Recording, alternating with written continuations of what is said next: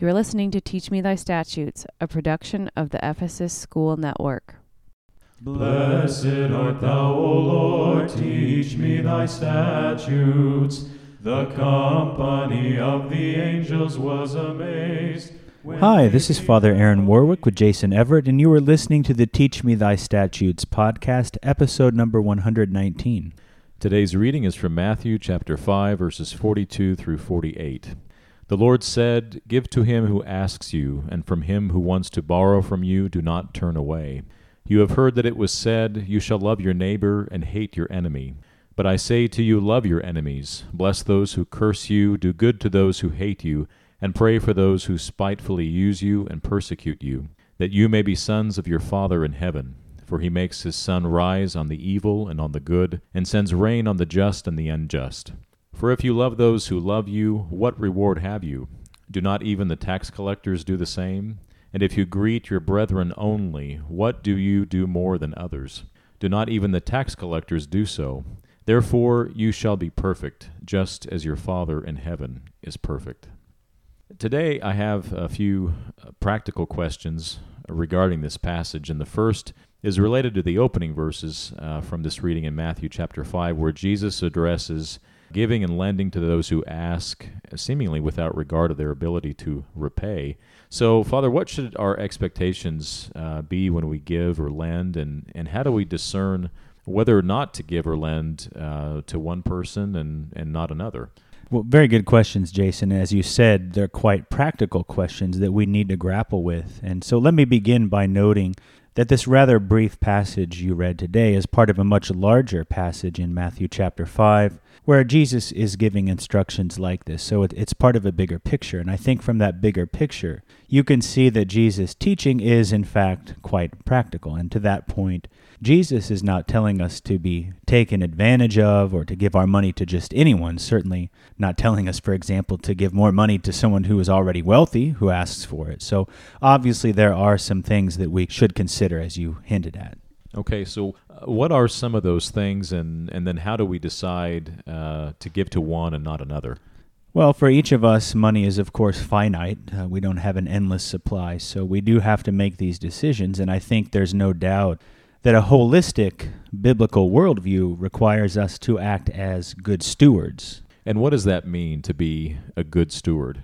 Well, I think the first thing we need to understand about it is that we realize we're not the owners of our money. And that's an important distinction, especially in our society and culture, because I think we do have that view that we are owners of it, that it belongs to us. But a correct biblical view is that everything we have belongs to God, and that includes our money and material possessions. And so being a good steward recognizes that God has given us these things. In this case, we're speaking about money, but he's given this in order for us to use appropriately according to his will. So that's the very first thing about being a steward, is recognizing that our money is actually God's money, and therefore we will give an account to him, our master, for how we use that money. Good. That's very helpful perspective about stewardship there, Father. So in light of that, how do we decide who to give to? Yeah, again, so as I mentioned there earlier, that our money is finite. We have to make decisions. We can't just have an unlimited supply of it. So I want to note, I think, that there are many approaches that are correct. There are, of course, ways and approaches that are incorrect as well, but there's no one right way. There's no one right answer. There are many ways that we could do it correctly. With that in mind, I do think there are some guiding principles that we can use. One of the first, I would say, is to give to people and to organizations that will be accountable. Now, I do know some people who give to every beggar they see, and while I've gone back and forth and struggled with that at times myself, whether it's a good approach or not, I really can't say that it's wrong, and especially considering that when most people do that, they're giving some spare change and not something that probably impacts their lifestyle, so it's not a huge amounts of money. But when we're talking about larger sums of money, I think it's actually extremely important that we ensure that the money is being used responsibly and with some accountability. And again, being a steward implies that we will not be wasting money. And just as we're bad stewards if we live extravagantly, if we think that the money belongs all to us, so also we can be bad stewards if we give large sums of money to people that we know have a high probability of misusing that money. Maybe you could give us some examples of what you mean by that. Oh, yeah, certainly. So on an individual level, if we know there's a high probability that a person will use money to gamble or to drink or use drugs excessively, and then probably it's not a good use of any large sum of money. Now, arguably, we could actually start to enable people in those situations by giving them more money. So we're being extra bad stewards in that case. But I don't think the spirit of what Jesus is saying here means that we solve every problem by giving money. On a larger organizational level, it's good to see how the organization uses the money to determine how effective its programs are, how well they reach their stated goals of helping people and so forth. And these are important things for us to consider. Good. I appreciate those examples, Father. And so let's move on to some other verses in today's reading. But before I do that, I do have one last question on the verses about giving and lending. What should be our expectations when we give or lend? Yeah, I like that question because I think it's really important. One of the things that I believe is most important is to not attach strings to our giving unless those strings are attached and noted up front.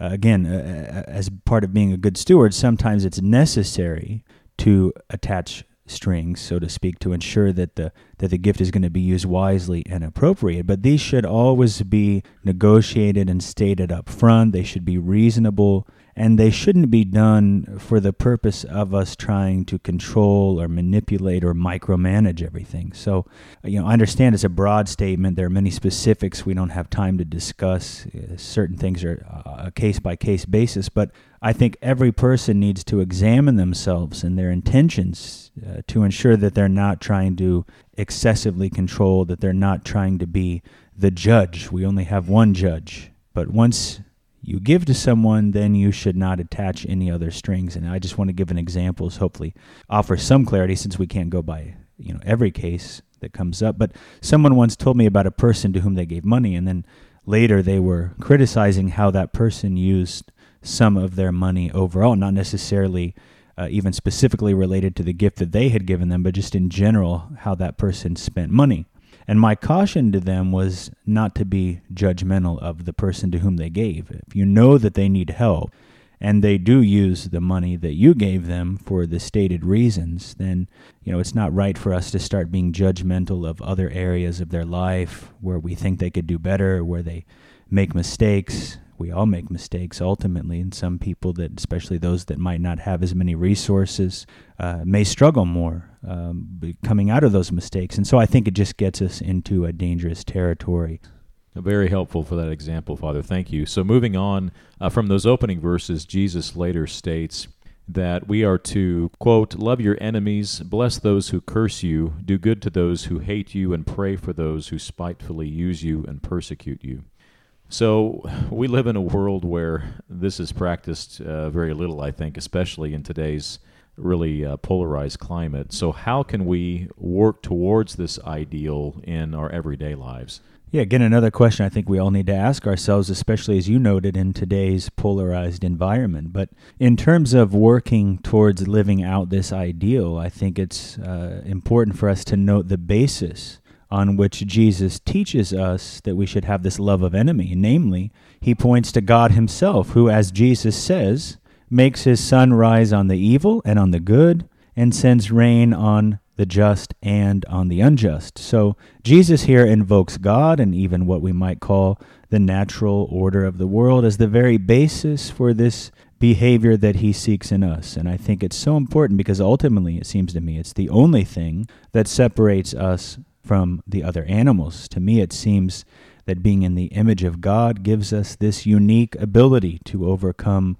our biological impulses and to behave, as Jesus just noted here, to behave as God behaves.